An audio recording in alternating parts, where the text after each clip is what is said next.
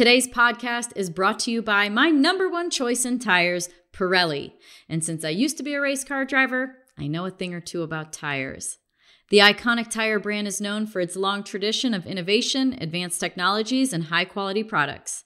Pirelli recently added the new Scorpion All-Season Plus 3 to its American range. Developed to go the distance, it comes with a 70,000-mile tread-wear warranty. Choose more mileage, more comfort, more control with the new Scorpion All-Season Plus 3. Ask your local dealer for a tune-up. Trust me, I'm a driver. There is a theory I'm developing with collaborators that we're using for life detection, which is called assembly theory. It was first developed for detecting alien life. But the way we think about it, if you take something like a molecule or a person, we would say in this theory that they're an assembly space. For a molecule, it's very easy to visualize. So you take a molecule, if you break it in half, and you break it in half again and break it in half again, you can get to elementary building blocks. And then you can take those and try to reassemble them. Like imagine you have a stack of red and blue Legos, and you take them apart, and then you want to find all the ways to reassemble that original object. In assembly theory, those more complex objects have longer and longer shortest paths for assembling them. And so we talk about the shortest path to make something as being an intrinsic feature of the objects. And then the argument is that if you see a complex object and it requires too many minimal steps for the universe to produce it, then it's a signature that you had a living process there or something that had information or knowledge about how to make that specific object. Welcome to the Pretty Intense podcast. Today is pretty intense. On the show is Sarah Walker. She is an astrobiologist and a theoretical physicist. She is interested in the origin of life. Where did we come from? How are we here? And potentially life on other worlds, learned by understanding ourselves. So before this started, I told my producer, I was like, this is getting to the edges of my intelligence, meaning like we crossed over that quite a few times. But I don't think there's any other way to learn other than getting outside of what you already know. So today was a very interesting, enlightening, confusing conversation about life and how it came to be, exploring concepts of biology, quantum physics, time. That's something that's really interesting to her, is this our relationship to time, and if time exists, and that's what ends up being the sort of the causal platform to create life and universes and everything. And so yeah, I mean, if you're into science or how life evolved, you're going to enjoy today and you're going to be left thought-provoked. And I think that's the best place to be, because if there's one thing that is the truth about scientists, is that it's an endless list of questions without answers. And the goal is that you figure a couple of them out in your life. And so at the end, I ask her what that question is that she'd like figured out. I hope you enjoy the show. If you like what you hear today and have maybe listened to other ones and like those, please hit the subscribe. It means a lot to me. And also, if you have any thoughts in the comments, I'm going to be reading those because this is a fascinating topic. Enjoy. What happened when you were a kid that you're like, I want to understand what life is. I love figuring out stuff that no one knows. I don't think I knew that when I was a kid. Actually, when I was young, I wanted to be an artist because my dad's a hairstylist and my mom does interior decorating. And I just came from a very sort of creative, artistic family. But I think what really got me into physics was actually I was at community college and I was just interested in science. So I took all the science classes. And I was so deeply fascinated by the fact that human minds could come up with ideas about how reality worked, write them as mathematical equations, make predictions, and then go and find these things that we just never anticipated could be there. So the example was my favorite was magnetic monopoles, which sounds kind of silly, but every magnet that we've ever come across has a north and south pole. So a simple idea is, could you have an isolated north or south pole? And there's these objects in particle physics that have been predicted that people are looking for. And I was just like, that is so romantic. So that was it for me, was just the fact that, you know, we can think so deeply about things and actually look for them. This is actually something I've observed with a lot of people that have discovered brilliant things. And that is, there is almost like an awareness for a dynamic that you then spend years or decades backing into the reality, the way to an equation for it. It just seems like this is a pattern. Does that ring a bell? And if it does, then is there something that was happening in your reality, in your world, where you thought, I know this is the case. I want to figure it out. Yeah, except I think this is exactly as you described, where you don't know what it is right away, and you start to realize that over time. So for me, I became deeply infatuated in a sense with theoretical physics and the sort of beauty of the theories that came before, and the fact that, you know, we could do this. We could write down equations. And so I thought for my undergrad and my starting grad work that I wanted to be a particle physicist or a cosmologist, because I thought those kind of physicists studied the most fundamental things, right? So you learn about quantum physics and general relativity, and you're like, that's it. That's what it is. But what was interesting was my PhD advisor was interested in the origins of life, and he wanted me to work on a project in that. So actually what I did is I started working on it because I thought I could just work with him, and then I would gradually get into those deeper questions. But what I realized was, thinking about the problem of life and how life arises in the universe is this really open scientific question. Nobody had an idea about how to address that question and what kind of theories we should be thinking about to explain what life is. And for me, that became, really sort of the signature of the kind of science I wanted to do, because I was looking at past generations and what they had done. But of course, those theories they're not complete. They're always subject to revision, but they're about parts of things we know. And here was this frontier of what we didn't know. And if I wanted to be one of those theoretical physicists working on the edge of what we didn't know, here was the problem. And so then I realized that working on life was actually the way to fulfill doing fundamental physics for me, because it was at that creative boundary. And then as I worked on that problem more, I've come to do this sort of set of thought experiments I really like, which is, there's theoretical physics where we write math equations and we use them to describe the world. And then I like to look at that from the outside, being somebody studying life. And I think about it in some sense, what would be the physics that describes theoretical physicists? What is the physics of people or minds in the universe trying to understand the universe? Yeah. That's in effect physics of life, right? So then that goes back to the original motivation I had to be a physicist in the first place, because what really caught my interest was this correspondence between our ability to comprehend nature and the fact that nature is comprehensible. And I think there's some really deep physics we don't understand about that structure yet. What do we understand about nature at this point? And what have been the most recent discoveries even about nature? And are we talking about nature meaning like trees and bushes and stuff, or are we talking about reality? Reality, yeah. So maybe that's a better word. We're talking about reality, yeah. The big N, nature. What are the most recent? I can tell you about the things I'm excited from my work, but I think it's a very sort of non-traditional kind of physics. So I think one of the things I find interesting and challenging is, there's sort of a standard doctrine in the way that we talk about physics as it's been invented over the last 300 years. So I think people forget that physics itself is a creation of the human mind. And it required a lot of ingenuity of people like Galileo and Newton, for example, to actually come up with sort of the first real theories of physics. So one of the first major theories in physics is obviously like the theory of gravitation. And it was exceptionally powerful in its explanatory power, because it basically, for the first time in human history, we understood that the motions that we see in the night sky can be described by the same things as we see on Earth. And I think people really don't even appreciate the fact that for most of human history, we thought the heavens were governed by different principles and different laws than things here on Earth. So that was a huge conceptual leap, a huge amount of creativity to come up with those kind of theories, but they have a certain structure to them because they were explaining things like gravitation or motion.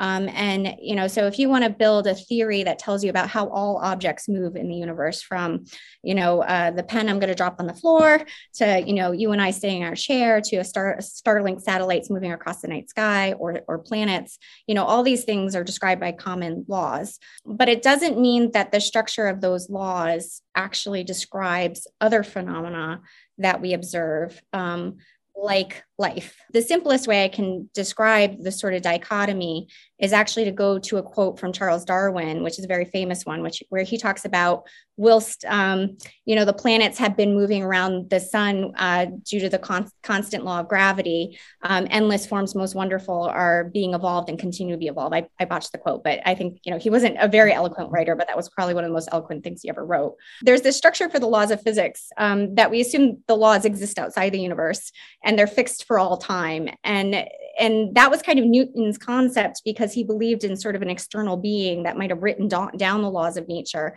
and actually set the universe in motion. And Darwin is kind of making this argument against that kind of conception of the laws of nature, because when you look at biology, you're constantly seeing change and innovation and creativity in the biosphere that you don't see in gravitating systems or in quantum physics. And so what I'm interested in is, what is the structure of that creative process in the universe, the thing that we call life. And I think it has a very different kind of physics. And in fact, the kind of work that I'm doing with my collaborators really suggests that we should think about time as being more fundamental, and some of these other properties as emergent of time, in the sense that certain things in the universe don't exist unless other things existed before them. So I would say, like, my cell phone is the product of 4 billion years of evolution on Earth. They don't spontaneously fluctuate into existence because quantum mechanics tells us they do. That's a wrong extrapolation of that theory to explain the complexity of this object. It actually requires a specific causal chain of information being acquired in the universe about how to build a cell phone, which is what we call the evolution of the biosphere. We're using this phone to communicate with each other at sort of this density and reality of existence. But if we look to something like quantum entanglement or telepathy or remote viewing or all those kinds of things, like, you don't actually need the telephone. They just are kind of local to this experience. Okay, people, I gotta come clean. For years, my whole career was focused on reaching the destination faster than anyone else. But somebody once said, it's the journey, not the destination, that means the most. And that's why today I'm all about appreciating the good things, the good moments we all experience in our day, making time for the small things. It's about living a life that's positively good, slowing down and enjoying the simple things, like Good Food's chunky guacamole. It's only made with simple ingredients: fresh Hass avocados, tomatoes, cilantro, and fresh lime juice. So it always tastes great. Good Food's chunky guac is quick, simple, and easy. So grab a Good Food's guac from your local grocery store so you have more time to savor the moments in your day. Yeah, so certain ones of those I might say were more reliable phenomena, in the sense that you could set up experimentally boundary conditions and test it. But I would say a general feature of that kind of thing, from the way that I might talk about that kind of phenomena from the perspective of thinking about living things, is that they actually are connected by a causal sequence of events. So there is a theory I'm developing with collaborators that we're using for life detection, which is called assembly theory. It was first developed for detecting alien life. But the way we think about it is actually deeply related to answering your question from the perspective that I think about it, which is, if you take something like a molecule or a person, we would say in this theory that they're an assembly space. For a molecule, it's very easy to visualize. So you take a molecule, if you break it in half and you break it in half again and break it in half again, you can get to elementary building blocks. And then you can take those and try to reassemble them. So think like Legos. Like, imagine you have a stack of red and blue Legos in a stack, and you take them apart, and then you want to find all the ways to reassemble that original object. In assembly theory, the way we talk about a molecule is actually all of those pathways for building it, but you can't see them unless you actually look at it across time. And this becomes important because when you look at that let's say you built not a really simple stack of Legos, which if you had some random kinetic motion, you might maybe expect to spontaneously self-assemble. But let's say you're like my son and you really like Harry Potter and you built like the Hogwarts castle, what's the likelihood of you being able to assemble that object? And this is where we say, the likelihood of that particular configuration is very low. In assembly theory, those more complex objects have longer and longer shortest paths for assembling them. And so we talk about the shortest path to make something as being an intrinsic feature of the object. So, and then the argument is that if you see a complex object and it requires too many minimal steps for the universe to produce it, then it's a signature that you had a living process there or something that had information or knowledge about how to make that specific object. Now, this gets important to answering your question, because if I have a set of objects like people, what it suggests is they're not independent phenomena. So one of the reasons I was laughing about the idea of a phone spontaneously fluctuating out of the quantum vacuum is I don't think a human could ever emerge in isolation in the universe. They always emerge in groups or populations because there's a set of causal constraints that's actually generating the phenomena we call humans. And they're connected in their past by this set of ways that the universe could make them, this sort of assembly space. And you can actually look at the causal constraints in that space and say how likely it is to get this set of objects. So when I think about people, I don't necessarily think about us as individuals. I think of us as sort of a lineage of this kind of information structuring matter across time, and that we're connected in across time in a really interesting and fundamental and physical way. And that may manifest. So for example, an entanglement, if you thought time had a physical dimension in the same way that space has a physical dimension, it'd be very easy to say that those things are actually connected more fundamentally in terms of having been localized in time, and space is this emergent property that makes them look like they're separated. And this is something that happens in sort of causal set theories for quantum gravity, the way I talk about it, which is supposed to be one explanation for quantum gravity. But so I guess my short answer is, I don't think it's impossible for us to have some understanding and overlap with each other, in a sense that even when we speak language, right? Language is a weird thing to think about as a physical object. Like, what is a word as a physical thing? Yeah. And the reason that we can communicate is because we share a common history, because we're part of the same lineage. We're part of the same example of life in the universe, connected by this causal story of life evolving over 4 billion years. Well, why do they, I would imagine that this theory is intriguing and could be really powerful, is because from all the things that I read and learn about is that people say that in the quantum field or in the universe, we're in a time-space reality, and that outside of this time-space reality, there isn't time anymore and everything exists simultaneously. Yeah. Where does that come from? What is the actual science that they're implying when they say that time does not exist? Yeah, I actually. Is there any? No, I think, so the thing that I think people have a hard time grasping about physics, and this is even true for practicing physicists and some of the best physicists in the world, is that physics is, a set of theories that describe to best approximation certain phenomena we see in the world, and they can suggest features of our reality that are imperceptible to us. Like, for example, the fact that I'm sitting in a curved space-time geometry right now because I'm a massive body attracted to another massive body, right? Like that, I can't perceive that with my sensory perception, but I can infer that based on being an intelligent being. I think the thing is, like, how far can we extrapolate the theories?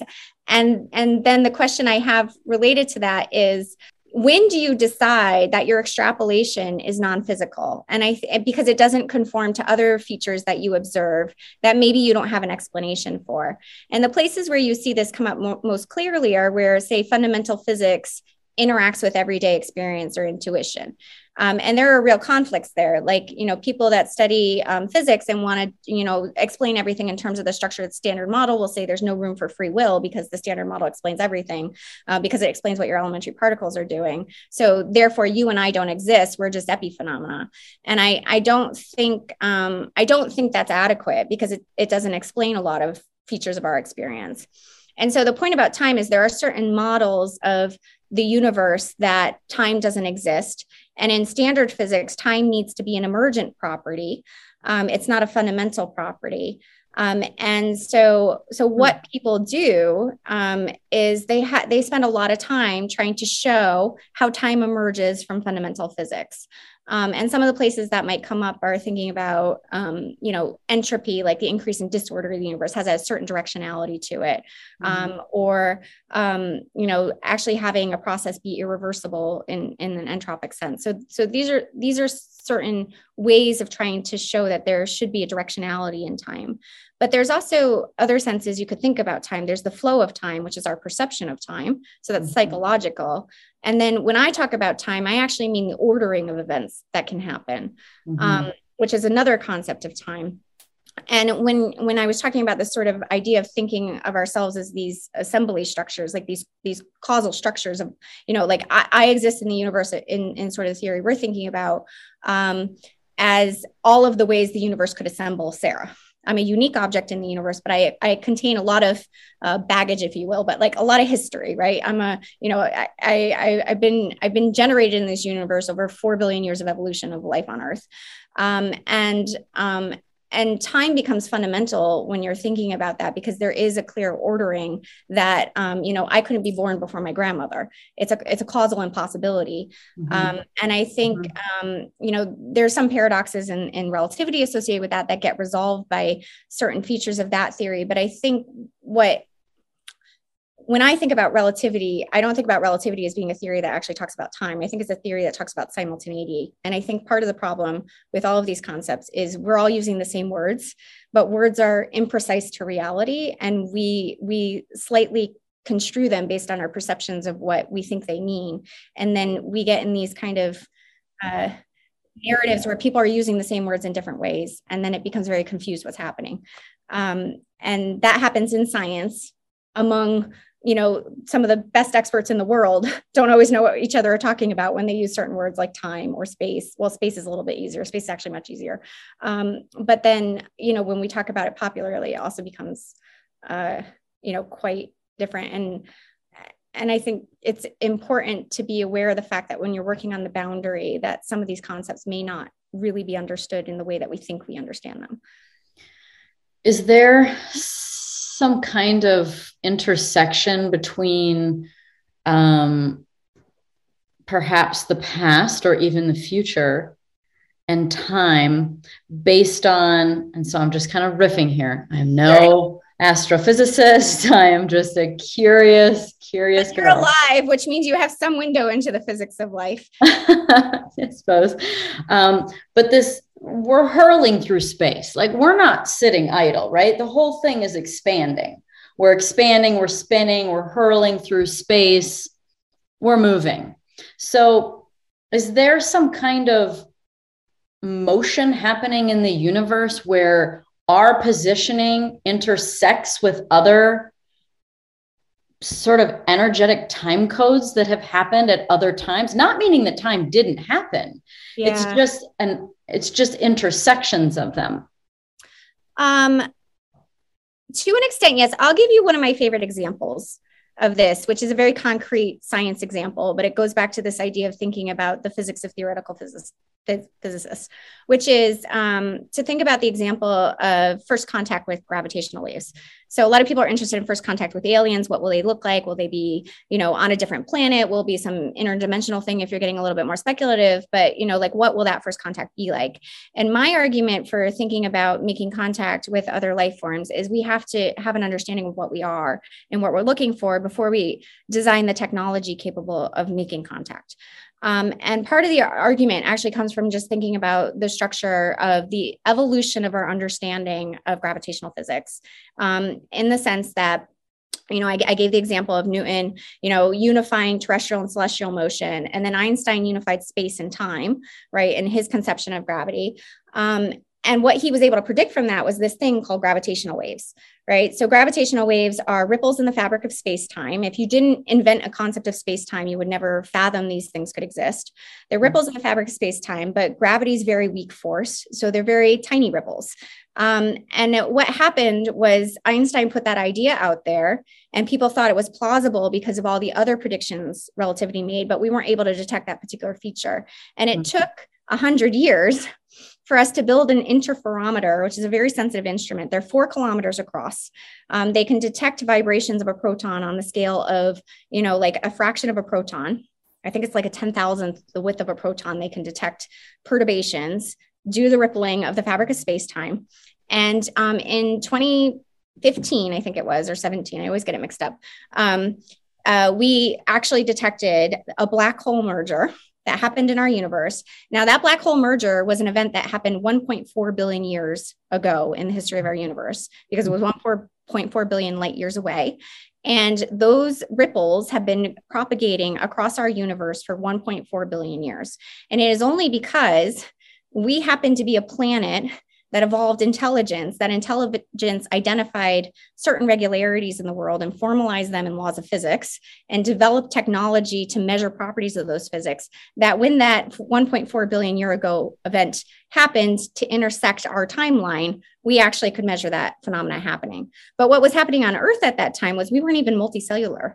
We were just, microbes on this planet when that event happened in the past of the universe. So that's an intersection of some really interesting things that have happened in our universe, the evolution of intelligence detecting this event, and actually recording it, right? So, so I think you can extrapolate that as you will to what kinds of things we might find in the future. But I think one thing that's very clear is if you have physical systems that are capable of generating knowledge, as humans are and our biosphere is, it causes really interesting intersections between what happens in space and time and what gets picked up basically by sensory apparatus or detectors or things. So you were talking about, us beginning as biological systems and producing us. Yes. My understanding is that life started pretty quickly on Earth. Yes. That's what we think. Yes. And so evidence is in favor of an early start. Yeah. How is that possible? What are the ingredients to make life? Yeah. So a lot of people that work on the origins of life, which is the area of research that I spend most of my time thinking about, is actually like, how does life even come to be in the universe? Think about, trying to generate an individual cell and making some of the molecules that are involved in biology now. And I think that's not really the right way of framing the problem. I like to think about the origin of life much more as a planetary phenomena, that some planets actually transition into this cascade of open-ended complexity and evolution that we call a biosphere. And some planets don't, they just get stunted early on.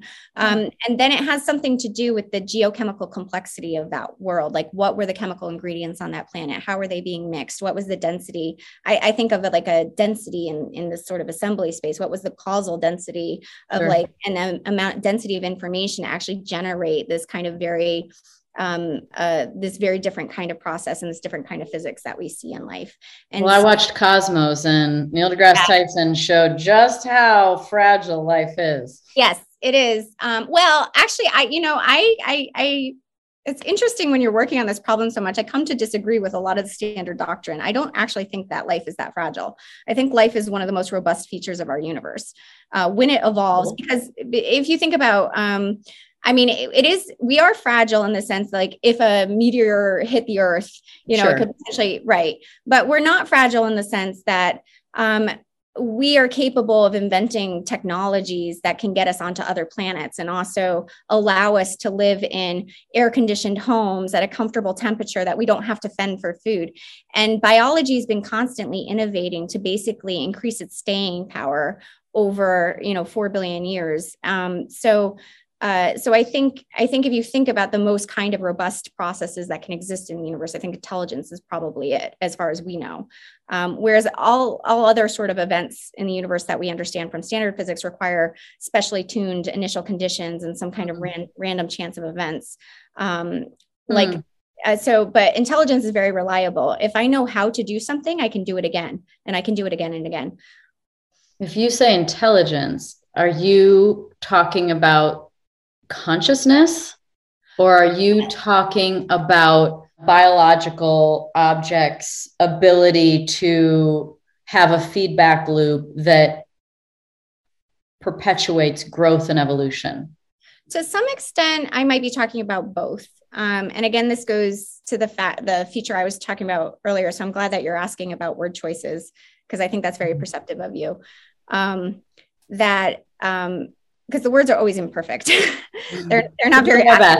Yeah, they're not the best. I wish we could communicate a different way than language, but we're not there yet. Consciousness, like as I understand it as a scientist, like the feature of consciousness that's always mysterious and the one that you really want to understand is why we experience the world, right? So usually in the scientific community, we separate intelligence or even thinking about neuroscience from the problem of consciousness, because consciousness is in this sort of special bin where we're not sure that it actually can be addressed scientifically.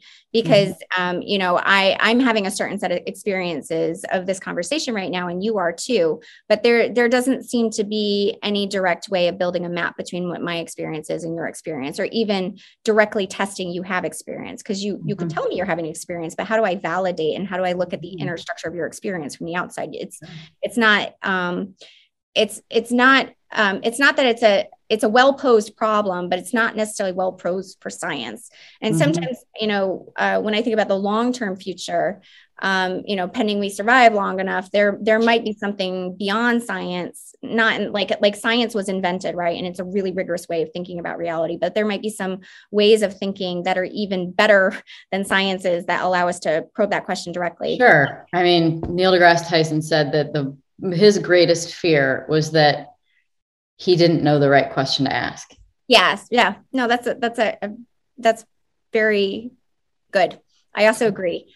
But on the nature of consciousness, I do think there are ways of thinking about it from the outside, what might be happening on the inside. And the way I think about that is to say, like, if you thought about imagination as something that you want to explain from physics, imagination is kind of a weird thing, right? So the example I like to give is like rockets. The idea of rockets have existed on this planet for hundreds of years, but we only were able to build them in the last century. So is that an example of something that existed only within minds, and maybe minds writing on paper, but then was actually physically generated in the universe because those minds had access to that idea? They invented that idea before they generated physical structure. So I think was there two options? Did you? I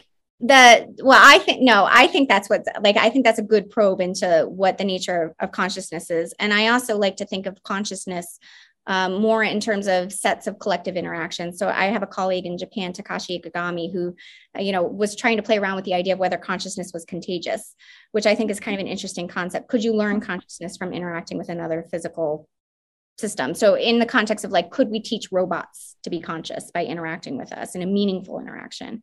And that raised for me interesting questions about, are we only conscious, even though consciousness is an internal thing, maybe we're only experiencing consciousness because it's actually a collective property. It requires groups of minds interacting, because it's actually about the information we exchange with each other that actually is our conscious awareness. So I think those are all sort of plausible ways of maybe formalizing theories of consciousness that could be tested. Particularly the imagination one, if you imagine that counterfactuals, things I could imagine could exist but don't exist now, could be caused to exist by an entity that could, a physical thing like me that can invent them. I mean, the reason I think about it this way is exactly what you do when you're trying to make a theory of reality, right? So when you're trying to sit down and you're trying to say, I'm looking at all of the patterns that I see across all life, all the ways that we talk about it, and I'm trying to make an abstraction, a set of ideas that allows us to now control that phenomena, not control it, but actually understand it in a way that we can now use it for different things. And gravity, again, is the example. Why can we launch satellites into space right now? We can do it because we looked at a certain set of patterns in the world, and we were able to come up with this abstraction that explains a large class of them, all the things that are gravitationally interacting. And then we use that to develop technology to be able to do things we were never able to do in our history. Same thing with time. I mean, the invention of clocks and the progression of our ability to use clocks and keep track of time. I mean, seconds we take for granted now. It's seconds are passing when we're doing things. But for most of human history, the idea of a second was impossible because they had no capacity to keep a record of a second. I start to think about whether or not anything can be objective. What do we define as objective? And then can we make a case that anything is even objective if it's collective, if that's how we build systems or theories? Like if that's how consciousness is grown, there's nothing, I mean, it seems hard to make anything actually objective. So you would enjoy our upcoming workshop in the Beyond Center, because I have a workshop I'm organizing in April, which is called I'm here, I'm local. Yeah. Infinite turtles or ground truth, right? So does reality actually have a bottom level, or is it just turtles all the way down? Okay, let's start with objective. What is an objective truth? How do we actually qualify something as truly objective? So I don't think we can do that. But I would say that for me as a physicist, operationally, I have to assume something's objective, because you have to build a scaffold from something you believe to be true to construct ideas about what would follow from that set of things being true.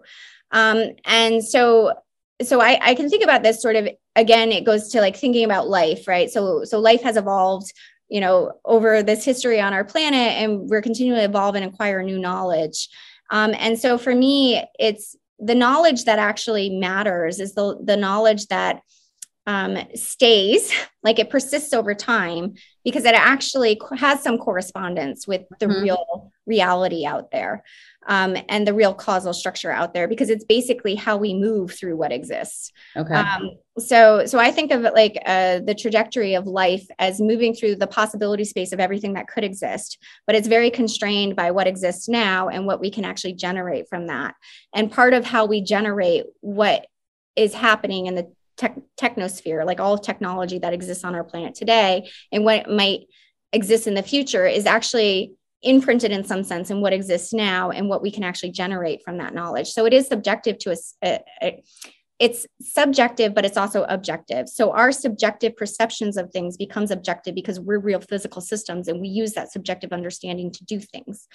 And unless that subjective understanding actually has any correspondence with reality, it's kind of useless information, and it gets lost in the sort of evolutionary filter because it just doesn't persist over time. Yeah, it doesn't have staying power. It doesn't mean it means less and less all the time. Yeah. So if you look at what ideas have persisted over thousands of years, I think geometry, I know I'm using a lot of mathematical examples, but like the idea of a triangle, it's a simple object. We all learn about it in grade school. A triangle had to be invented by humans. We didn't have a concept of triangles. We had to invent it, and we did it by, it's fascinating to me to think about the invention of geometry based on like surveying the physical landscape of the earth. True. And sometimes I wonder like how much perception of like spatial awareness did we like our brains had to evolve that understanding of space.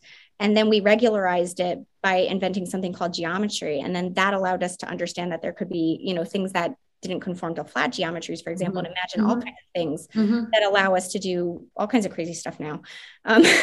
But all of that has to acquire over time, and then it stays in the system. And so the history of the evolution of our planet is very contingent on, what has been thought in the past, and what we're thinking now is going to really matter to the future. Which is, so I don't disagree. That makes sense. That's how you build a system. That's how something biological evolves, is that there has to be some kind of objective truths that it keeps building on. Right. But is there a chance that, I guess that's not the right way to start it with this, right? Because there's a chance for about everything, but there's always a chance, right? And I think the question for me is always, what things we observe can we actually build into theories that we can test, and then use those theories to discover new phenomena, right? And in the context of aliens, like or origins of life, the ultimate standard for me understanding what life is we can go in the lab and we can build a physical simulator of a planet that generates de novo a life form. Or if we go to look for aliens, like we actually have a tool to be able to detect them without them looking at all like us. Well, what if what is objective to us here, which I don't really disagree. What if what's objective here at another dimension of reality is no longer the truth anymore? Or it's not even that, it's that it's actually more complex and we don't quite even maybe see the whole truth of it. Like we only understand a fractal of the nature of an objective truth in this reality. I think that's already true to an extent. Like I couldn't fathom looking around the room right now and thinking that my eyes and my ears and my nose and my ability to feel physical contact are actually capturing even a small slice of things that exist in this room right now. But I'm a physical structure with sensory apparatus that, you know, allows me to perceive certain features of reality, but not all of them. And again, this goes back to like why I'm so fascinated by that, like what technology has, like the evolution of technology is like a very interesting window into this kind of physics, right? So basically I'm saying all these things that seem kind of intuitively obvious, but they're not intuitively obvious from the perspective of physics or how to construct theories that would explain these features. But the example from technology I like is like, you know, people will sometimes speculate with me that, well, aliens could be in this room right now, but you wouldn't know because they're living in a different dimension or they're doing something. And I would just say, well, that might be true, but how do I build the test for that? And then how do I actually look at that? And you can look at the history of life on Earth. And, you know, there's microbes, you know, probably all over everything I'm touching right now. Right. And I can't see them. I don't have any perception of them, but, you know, we invented microscopes and then we just turned them on our tabletops and our bread. And we realized the entire planet is basically littered with, not littered. I mean, they're thriving and they're wonderful and beautiful. And they help us be here too. Microbes. Right. So we have life all around us that is, you know, it's not something that we have direct perception of it. We might taste the bread is moldy or see the bread is moldy, but did you know that it was actually organisms growing there that are alive? An alien. You're eating an alien. Pretty much. I mean, it's alien in the sense that it's very distant in time from you on the same branch of life that emerged on our planet. Right. So my point with this example is, of course, what you're saying, like in the far future, they probably will see more of reality than we do because we're going to invent things that allow us to see more of it. And I think AI is actually really important in this regard, artificial intelligence, because for me, our artificial intelligence might actually be the kind of technology that we develop that allows us to see the physics of ourselves. We've built telescopes that allow us to see deep in the universe, microscopes that allow us to see microbes, you know, gravitational wave detectors that allow us to see these tiny ripples in the fabric of space-time. But we don't know what we look like, you know, fundamentally, or have things that can recognize phenomena like us. And I think it's because of this, I would say in assembly theory, because we are these very large causal structures that have this very deep embedding in time, and we don't have instruments that do that. But if you think artificial intelligence is like a map of our minds that we're projecting onto technology, then maybe it will have different ways of seeing. I mean, we can teach it to have different ways to see the world than we do, and maybe it will be able to see that physics very clearly. I don't know. I'm totally speculating right now, but that's an interesting way to look at it. I mean, that's an interesting way to look at it. I've thought to myself, even just with AI, that, you know, AI, its limitations of learning are only what we all know. It's just collectively essentially put into one thing, one being. So it kind of creates a lineage of thought of the ultimate question is, are we just a version of AI, right? That we create the next sort of hyperhuman that collects all the information and then it just kind of keeps leapfrogging. Is right. That, what do you think to that? I think what you're proposing is interesting. I would say it a little bit differently. So I don't think thinking of AI as a monolith, like, you know, it's like one entity we're building is the right narrative. I think it's a collection, a population, a globally, you know, just like humans are distributed globally and we're all different. We all have different personalities and different intellects and different abilities to, you know, some people have synesthesia. So they, you know, like our minds all work differently. Right. So I love examples of people that have minds that aren't, you know, like they're more than 1 or 2 standard deviation from the norm because they see things that other people don't, or they see connections between things other people don't. But if you think about that as like AI as a population of algorithms that are currently on the planet, you know, they will have personalities and attributes that are different from each other, and they will behave cooperatively or antagonistically with each other. And so it's more like a co-evolution, a cooperative, like just like life has been. It's not like a, I think of much more interesting cooperative collective effects in complexity than these kind of, you know, it's all about the individual and survival of the fittest. And, you know, like, I just think those things long-term are not the right frame. So if it's kind of the feedback loop and growing evolutionarily, and it takes a community and it takes information. We can't do it in a silo. We have to have information. Then is it just a larger aggregate of a community? It's just because essentially into an artificial intelligence, it's getting the encyclopedia, it's getting every Google search, but of course it's not going to get every bit from the world, right? Like not every AI is going to be, so it's going to just be essentially like, instead of having 8 billion people, now essentially there's like 8 people or whatever, 800 that are smaller. It's a larger aggregate of a mass. Am I making sense? I didn't understand the last part, so maybe you can explain that idea a little bit more. Just that if we create an AI here, I don't know, Elon Musk is creating one, and it's going to collect the data from the United States. Well, this is kind of like representative of this information, and so because everything in the universe is information, right? In some sense, yes. So I've been a big proponent of the idea that information is fundamental in some sense in terms of explaining what we are. But it's almost like I would go one level deeper and I'd say we have things that we talk about as information and we have things that we talk about as matter. And really the real problem is that there's something deeper than that, where information and matter look like the same thing. What level would that be at? How far down? Structure. That's actually that's the structure of this assembly theory I'm trying to develop. It's basically about the relationship between things that exist, the causal relationship. So we talk about matter and we think about elementary particles. And I would say elementary particles and the kind of current physics we have is very explanatory for objects that don't exist in time, because they're instantaneous objects. They have no memory associated to them. And if they exist in the universe, they're very easy for the universe to reproduce in the next moment. But things like us are deeply embedded in time. We have a very rich causal structure. Mm-hmm. And so that feature of our physics is not readily apparent unless you look across time and you can actually see that that's sort of a key feature. So a molecule is actually a structure that exists across time and has a physical dimension in time.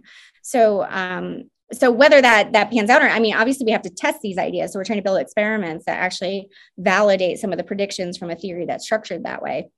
But that would be sort of, I think, an important implication of how to think about how would you recover standard physics versus what's happening when you get into the world of complex objects and why they look different. Can you explain to me what vacuum fluctuations are? Yeah. It's the idea that if you have, in quantum physics, if you just have like energy, you can actually spontaneously fluctuate matter-antimatter pairs into existence. And so that's kind of it comes out of these, sort of the structure of quantum field theory and the way that we actually have to account for certain events in particle physics we see. It looks like there's this kind of cloud of particles that are constantly being generated out of the vacuum. That, I think, is very accurate for elementary particles. I think where it's not accurate is when people want to extrapolate that to say anything can spontaneously fluctuate out of the vacuum. And actually, you don't even have to go to quantum physics for that. I mean, when thermodynamics was invented in the 1800s, Boltzmann, who was a big developer of thermodynamics, came up with this idea that the entire universe might be a fluctuation, like a rare event of order out of disorder, right? And so we see this kind of reoccurring theme in sort of different theories of physics. But I think it comes from the fact that you can't fluctuate an entire history into existence, or you would have to fluctuate the entire history. You can't just get a complex object for free. It couldn't come out of the vacuum though? Like particles could not? Particles can. Do particles make life? They do eventually, yes. But it's not a fluctuation at that point. It's a deterministic causal structure that's generated. And then there's also this other issue that when you fluctuate vacuums, they're always in matter-antimatter pairs. So they quickly annihilate each other because they basically come into existence right next to each other, and matter annihilates antimatter. generates the energy that they fluctuated out of. So what you'd have to do is actually have a mechanism for separating the matter from the antimatter. And then either the matter would have to evolve complexity or the antimatter would evolve complexity. So if you want to go back to like, the origins of the universe or things and try to talk about mechanisms of the universe emerging as some kind of, in some multiverse scenario, or you have, I don't know what proposal you might want to do. Maybe at some point you have to explain the origin of everything. I'm concerned with the origin of us from a universe that has matter as we currently understand it in it. I'm just wondering what we are at a base level. Sure. I think we all are. That's a good question. What are we at a base level? So sometimes I talk about life as being information that structures matter across space and time. If I wasn't. And so when I think about it from that perspective, what we are like as humans, which is to me the most interesting phenomena, it might be very anthropocentric, but I still think it's okay to ask questions about ourselves. Yeah. Is we are a mechanism for the universe to explore the space of what could exist. In the sense that we're a generative mechanism, like creating this possibility of things that wouldn't exist without us existing. So that's, again, goes back to this part of being part of this causal chain of events. But we happen to be a very, probably the first structure, at least that's emerged on this planet, that has, in some sense, a more universal understanding. And this goes to the idea of imagination, right? So I think of like biological evolution. Most of biological evolution could draw on things that had happened on this planet in the past and use them to survive into the future. Now, there's something very unique about us as maybe conscious beings, or us as things that have imagination and the capacity to build technology, that we can imagine things that have never happened in our universe. And as long as they're consistent with the laws of physics, energy conservation, or charge conservation, or these kind of things, then we can build them, like we can make them exist. I'm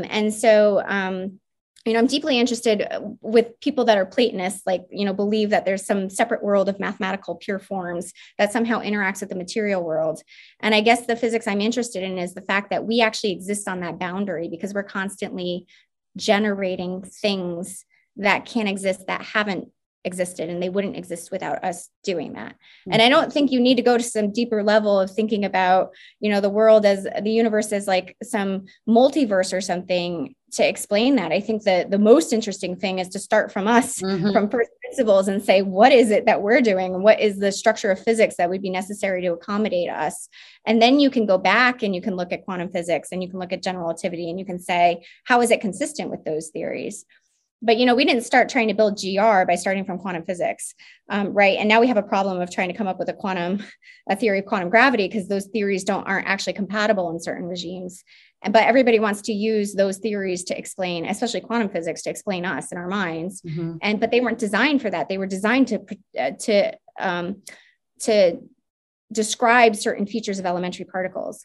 And I think the physics of us is even weirder. If I'm going to put it like quite bluntly, I think it's much more interesting than quantum mechanics is, in terms of A, its explanatory power, and B, what it tells us about reality, and also the kinds of features it has associated to it. But we don't have that theory yet. So I don't want to explain us in terms of quantum mechanics, because I think it's boring, and I think it's not, it's not nearly creative enough. I love that. What are your thoughts about ancient civilizations and the theory of ancient technologies? And when you look at I don't know if this is necessarily so in your exact sort of studies and what you research, but it must play a part in your imagination about what could be because of what has been. Yeah. I was talking with my mom about this last night, actually, because my mom, she has very sort of different viewpoints. Like I said, she's an artist, and she's deeply Catholic, and and I was kind of raised in this kind of she's very spiritual. She's religious, or she's spiritual? Spiritual. So it was interesting because she was asking me this question about ancient civilizations, and And I think the thing for me that's challenging is a lot of times there's a tendency for us to want to have mystical explanations for things. And I don't have a problem with being open-minded. And I don't necessarily have a problem with mystical explanations, but I think what I would prefer is a concrete explanation that allows us to do things. So this is actually like, you could distinguish magic from knowledge in some sense, in that magic is something that like a single person can talk about. Knowledge is something that an entire planetary civilization can actually use to move into the future. And I think there has been a lot of, localized knowledge or things that were invented that didn't become, global scale integrated technologies. And I guess my point with ancient civilizations is they had this, like, effectively the same neural architecture we have today. If we could invent something, they could invent something. But the point is that their technologies were limited, or they bifurcated off in different ways because they don't have the same sort of history of the evolution of technology we do, which is technology is very historically contingent. So my mom wanted to try to impose that there's some unexplained thing there.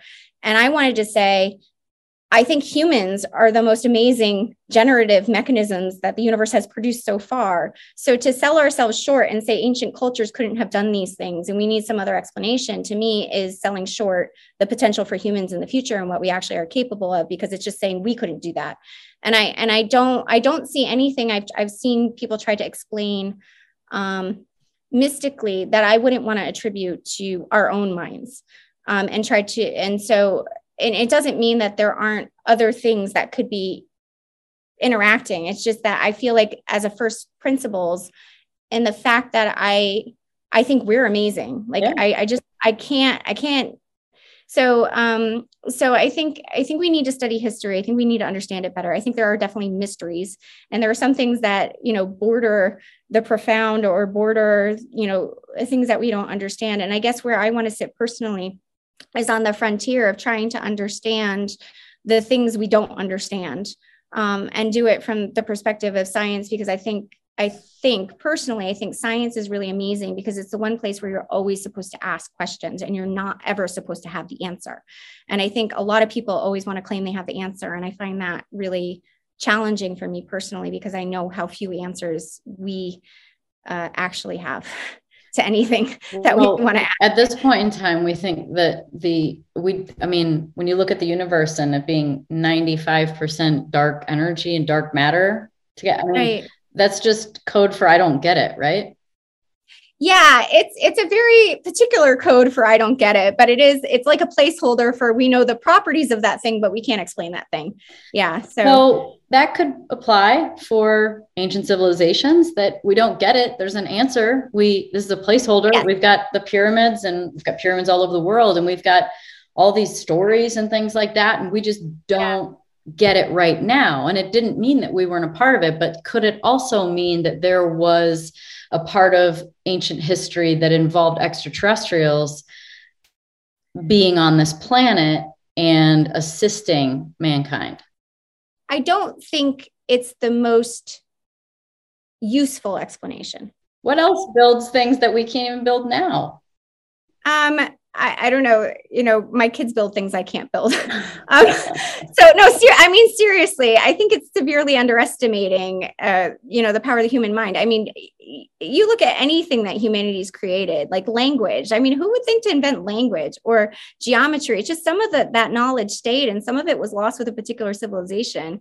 And, I would be, if somebody wanted to make a convincing case for me about aliens, they should say aliens invented geometry. And I would be more shocked by actual knowledge, our biosphere, our people we know we can point to generated, than I would about some physical artifact that exists, like a pyramid. I don't find those to be compelling evidence. You can think about it with life detection, right? So like people, they want to go out and find aliens, and they think, like evidence of UFOs is evidence of aliens, or they think finding phosphine on Venus is evidence of aliens.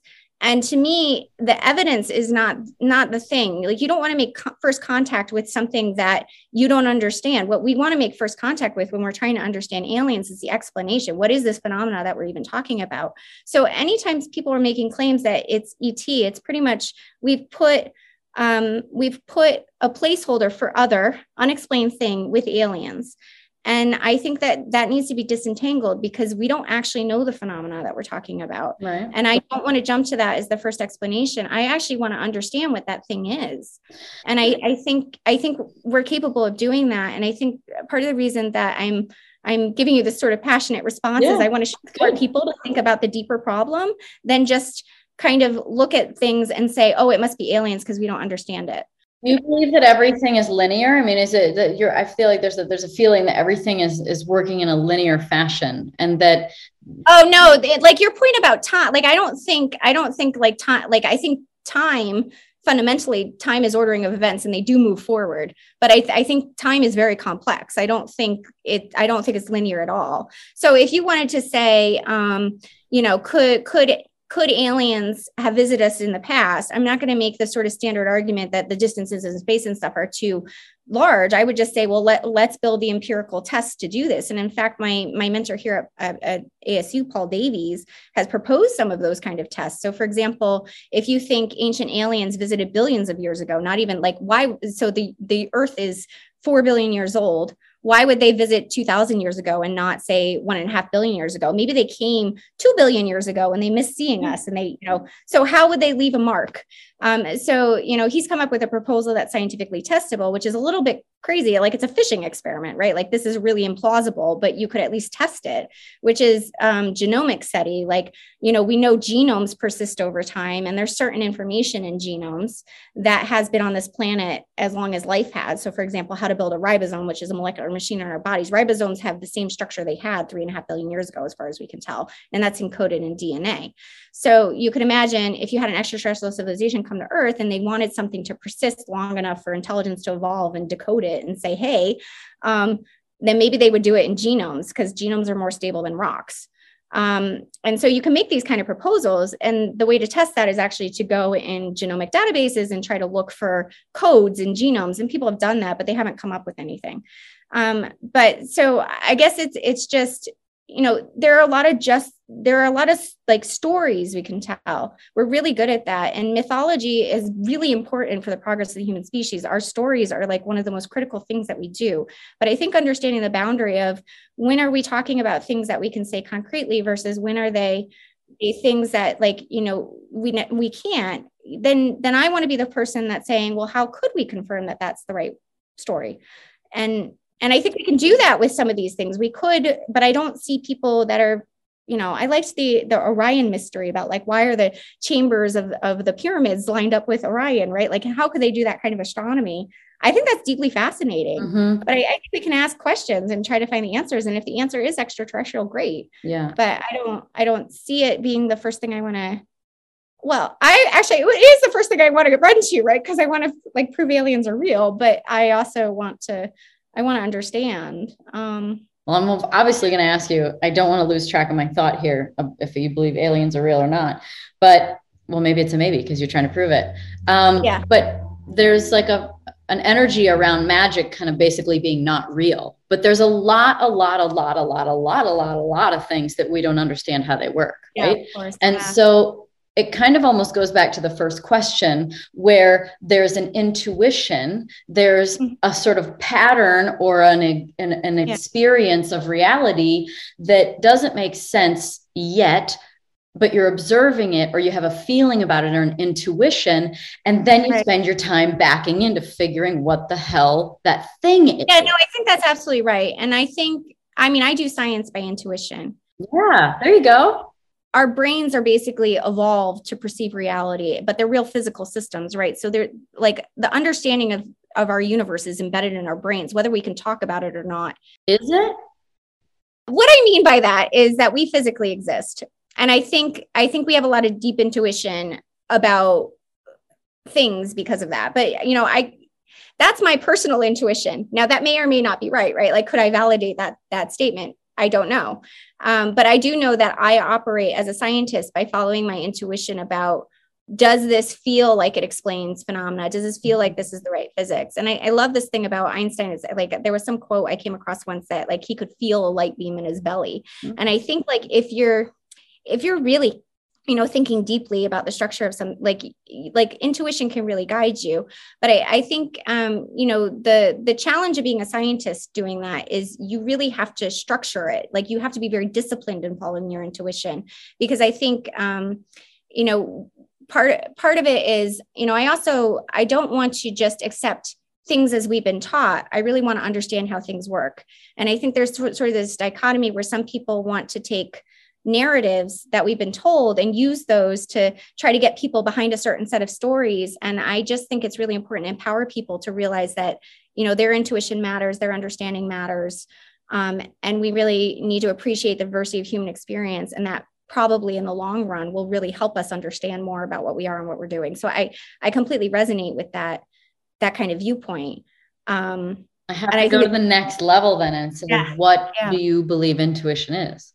So I don't know exactly how to answer that question. I think like emotions can be a good guide for things.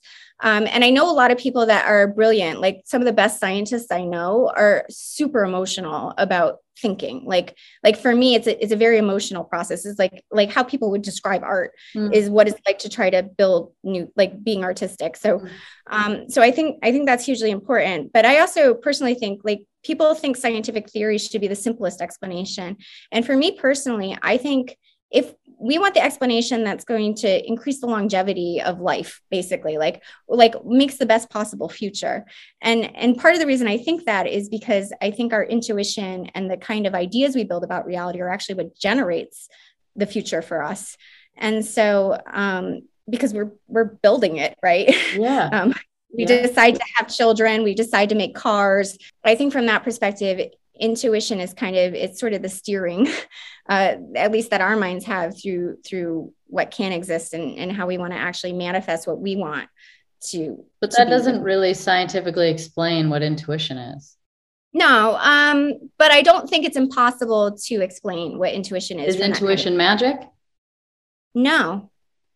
But it may be, in the sense that it's unique to a person, it might be. Well, and that it's also not explainable. Like, I don't think it's not explainable, but I do appreciate the perception. So there is this interesting question, which I think is where you keep trying to push me, and it's really hard because I'm really resisting it. But I'm open-minded enough to try to go there a little bit, so it's good. But there is this really fascinating question about what is the boundary of what's knowable, right? Because we don't know, like science has taken us far and we have, an explanation of things, or even literature has taken us far. Like I'm a scientist, I talk about science, but like you think about any human endeavor, from art to sport to literature to religion, they have all expanded the boundary of what we think is possible or how we think about things. And the question is like, how much is really concretely knowable, which is kind of the, and I think in science, that's a really hard question because we don't know how far the boundary of our understanding can go. We don't know the limitations of our own minds. We don't know the limitations of our physical, like our physical architecture as biological things. Mm-hmm. So I think that's a really deep question. And I don't think it's one that's necessarily readily answerable. I don't know if it'll ever be answerable. I kind of see knowledge as this expanding wavefront that, like, as life has evolved, it's expanded its reach in terms of what it can explain and understand. And I don't necessarily see a limitation to that process, because the space of what can exist is absolutely huge. I mean, people think physical space, like the physical size of the universe, is large. But I like to point out that the number of molecules that could be produced on this planet, based on like the amount of chemistry that we know or biology knows, is like exponentially really large. It's hard to compare a combinatorial space to like a geometric space, but it's huge. Yeah. And you don't have enough resources in the entire universe to make all possible proteins, which are, a molecule in our body, like a length 200 unit amino acid protein. You don't have enough resource in the universe to make all possible versions of that molecule. There's a lot to the power of. Yeah. There's a lot of to the power of, to the power of, to the power of. And so I just think when you get to things that are complex like us, that space is huge. And we don't think of that as a physical space, but what I'm trying to say in terms of constructing a physics of life is to think about the space of all the possible things that could exist as the actual landscape that you do that physics on. Yeah. And then we exist somewhere in that space of what could possibly exist, but we are particularly interesting things in that space because we're generative in that space. We generate more things that possibly exist. I was kind of just also mentioning something that you trust and use, but yet not proven. Like there's that's okay. That play that are beyond our awareness. They're beyond. We don't get them. But it doesn't mean that they aren't tried and true. It doesn't mean that our intuition, if we look back in time, we can see how good it is, but we don't know where the hell that comes from. Yeah. I suppose I see where you're going with that. I don't have a problem trusting my intuition and not knowing why I have the intuition. And I think it's also interesting because people underappreciate how much you think subconsciously. And so I think about myself as having a healthy dialogue between my conscious and subconscious. Is obviously like it's kind of a one-way conversation because I'm only consciously aware of the conscious part. But what I mean by that is certain ideas, like I push them to the back of my brain and I just let them stay there. And then they come back and, I have some new insights or some understanding that I kind of knew consciously all along, but I didn't always really know. And so I think the levels of like what our brains are doing and how they're processing information and how we use that to guide how we do creative things is deeply interesting. And currently we don't understand that. And I'm okay with that in the pursuit of the kind of problems I'm interested in because it's the nature of your field. It's the nature of your field that there's a whole lot of things that you're trying to answer. That's the job, right? So it doesn't surprise me that it's okay that you don't understand it. And, maybe that'll be something that will be scientifically explained at some point in time. In science, suspending disbelief is sometimes really important, but that's true for any creative enterprise, right? So, there's certain things you were taught are true. And then you have to go out, I could talk about, I'm a physicist that thinks the second law of thermodynamics is wrong. Like that entropy should always increase in systems. And so that this idea that the universe is it should be increasing disorder. And that's just the directionality that time sets for things. Is it equally increasing in order too? No, the second law basically says it comes from thinking about a gas of particles in a box. And an ordered configuration might be you have all the particles in the corner of the box. And so they have a very localized location and there's very few configurations that you can stick all of them in the corner. But if you think about them evenly distributed, there's a lot of ways you could rearrange them all.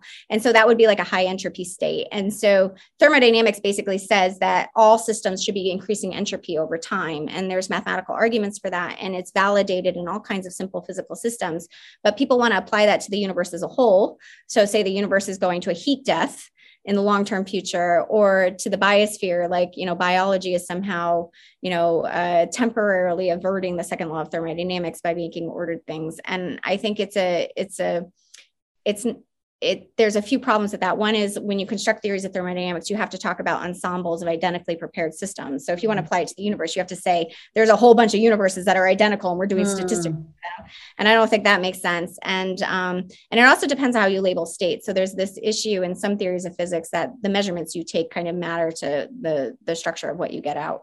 And in that case, if I might have depending on what I can observe, I'll talk about maximum entropy over the observables. But, then if I observe more features, is it, how do I, so there's this issue of constraints and observables and things that's really interesting in the way that we label things mathematically. As the universe is expanding. I mean, that's happening, right? Yeah. So that's what dark energy is supposed to be. If the universe is expanding, is that the opposite of entropy? No, it's different mechanisms. So, but that's actually good intuition that you have there. Because I actually think that if you had the right theory of physics, it might be connected. So I have this colleague I work with, Lee Cronin, that's he's a polymath and a chemist and everything. And he told me his theory of dark energy was actually like time. And I thought it was the most ridiculous thing I ever heard in my entire life. But I actually, over the years working, because we work on this theory, assembly theory together, I've come to understand what he means. And he just means that time is a mechanism for generating states in the universe. And so if time is moving forward, it's actually generating more states. So the universe actually has bigger as time gets further. And that idea seems logically consistent. Now you'd have to go, build a whole theory based on that, but that's something that is kind of implicit in the theory that we're building to explain life. And that's also, in a different way, the way I was thinking about it is that life is somehow like an entropy over paths rather than configuration. So what I mean by that is if you think about the transformations on physical things, rather than counting the physical things you have in your system and where they are, that maybe life is somehow an entropy in that space. And both of those ideas are actually very closely related to what you suggested, but from different spectrums. So I think we don't understand the relationship between our own ideas most of the time. Yeah. We have a lot to figure out. Yes, so do you believe in aliens then? So it's a hard word for me, believe. Well, but I mean that in a way, like I'm somebody that always wants to believe. I have an open mind. I have a lot of, but I think what I would like to prove they exist. I don't know if they do or not. And I think, like for me, based on the sort of evidence in science is, we don't have concrete evidence one way or the other, whether alien life exists or not. And some people might cite the point you made earlier, that life emerged very early on Earth. We're here. Very early, very quickly, right? So that might suggest the origin of life is easy to happen. And people have made this argument, but there is also the issue that if the origin of life didn't happen quickly on our planet, we might not be here to be talking about that having happened, because we wouldn't have had the necessary time to actually even evolve to have the conversation about the origin of life. So there's this issue when you it's called post-selection, when you actually look at the end state and you're trying to explain the likelihood of the origin, it's conditionally dependent. And so when people actually do proper statistics on that, it comes out that it could be that life is completely common in the universe based on a rapid origin of life on Earth, or it's totally uncommon. We just don't have enough constraints because we're contingent on, like, we wouldn't exist without that having happened. So it could be really rare, and we could just happen to be the people they're observing. It's a generalization. Well, it's not. It's a specific case of the anthropic principle, which is this idea that the universe might be fine-tuned for life out of the multiverse, and we just happen to find ourselves in this particular universe. But specifically for the problem of the origin of life. They've proven that there are like 40 billion planets that are habitable based on certain biological factors that we have, correct? Right. But habitable is debatable, right? So sure. Oh yeah. I mean, I don't want to live in the Sahara. I mean, like, exactly. So I don't either, even though I live in even though we live almost in the Sahara. Yeah, almost, just not quite. But also, so that's one issue. Habitable for whom? Sure. It would all have the same habitability conditions, because that's a precondition for life, but we don't know what life is and we don't know what it depends on. And then the second is we don't actually know. We don't have any constraints right now on the likelihood of matter transitioning to life.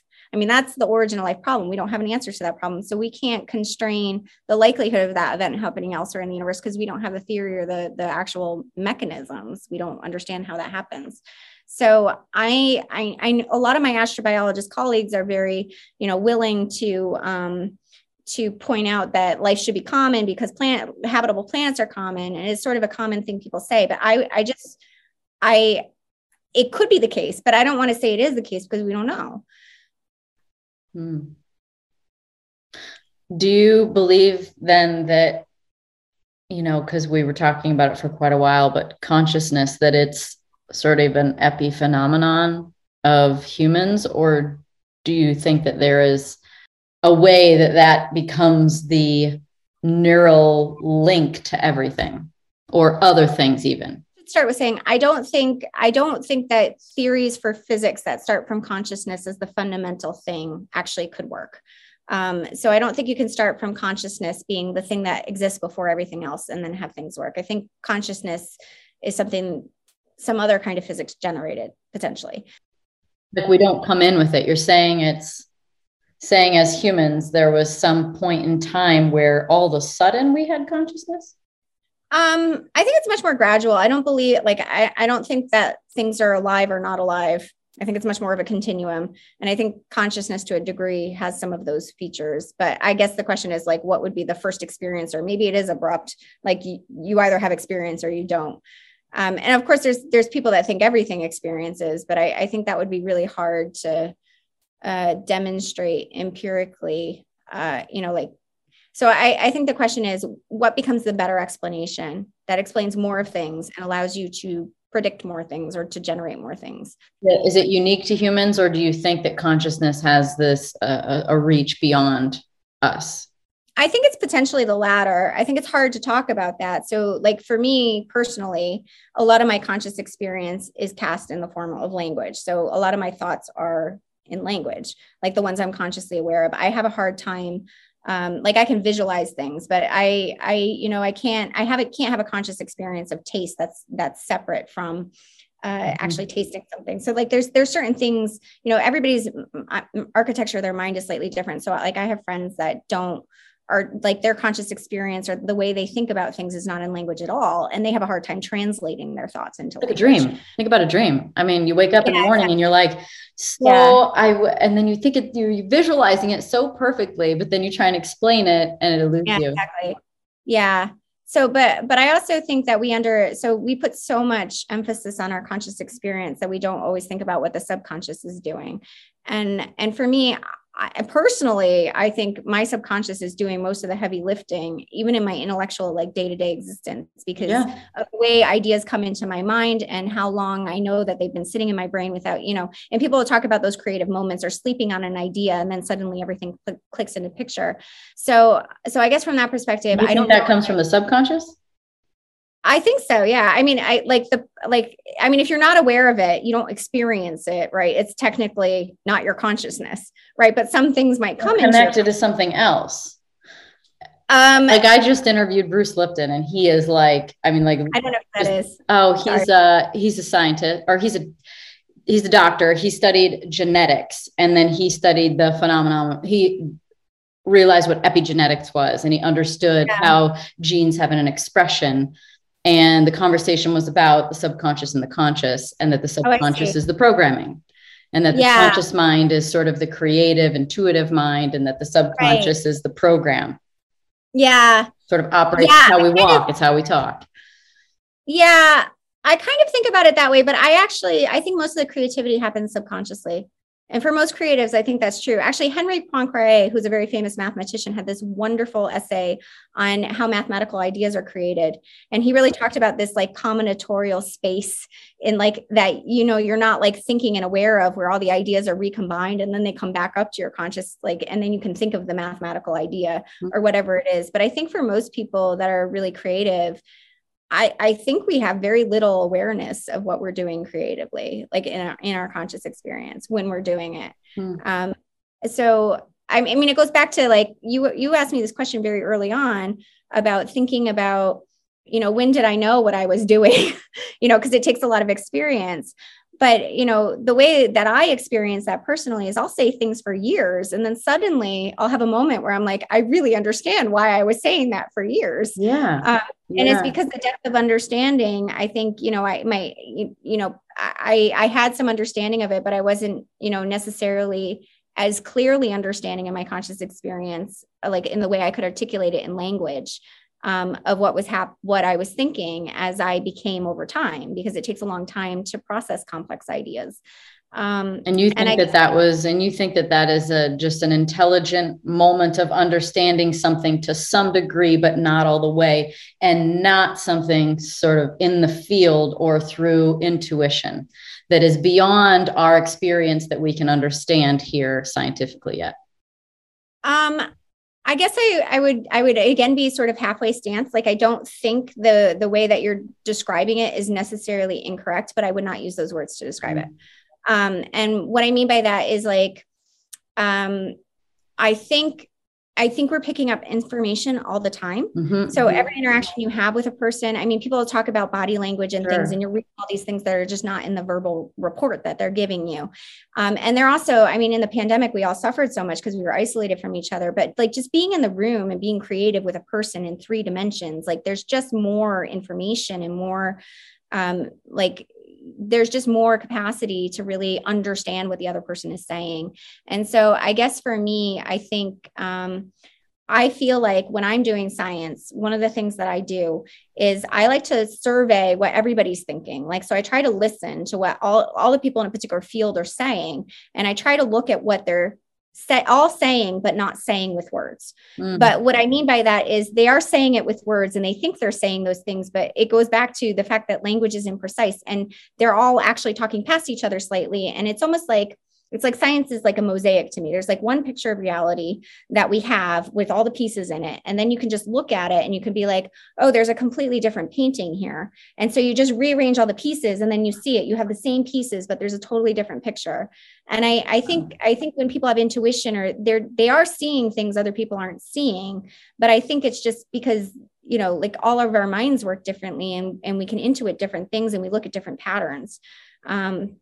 And I think that's really important. But and maybe we don't understand all the features of how that works yet. And I'm okay with that. I'm curious what is the main question that you hope to answer, to have answered in this lifetime? Maybe you're a part of the final, you're always going to be a part of the final answer. Maybe it comes while you're still in your job, but what is the question you hope that we can have a solution or a formula for? I love this question. I always tell my students that I want to know what life is before I die. So we all have to work. But I really mean like I want to know what we are. I want to know how life arises in the universe. And I want to know if, you know, what is the variety of phenomena that are like us. I just, you know, like I'm always mystified by like people want to look at the stars and say like the stars are so amazing. There's so many of them out there. Isn't it great? And I'm just like, look at you comprehending what a star is. Aren't you the most amazing physical thing in the universe? Like, I mean, just like if you think about like the magnitude of the phenomena that exists on this planet, just encapsulated in human minds, it's absolutely profound. And I really think if I think about, you know, the long-term future for us, I think at a certain point, we really have to understand ourselves at a deeper level to understand the context of like even what's happening on this planet now. If you think about existential threats and things, like we have to know what we are, otherwise we're not going to know where we're going. I agree with you. I hope it's coming as soon as possible. Me too. Thanks everybody for listening to the Pretty Intense podcast today. I hope you enjoyed it. If you like what you heard today and you want to hear more, please click on the subscribe button.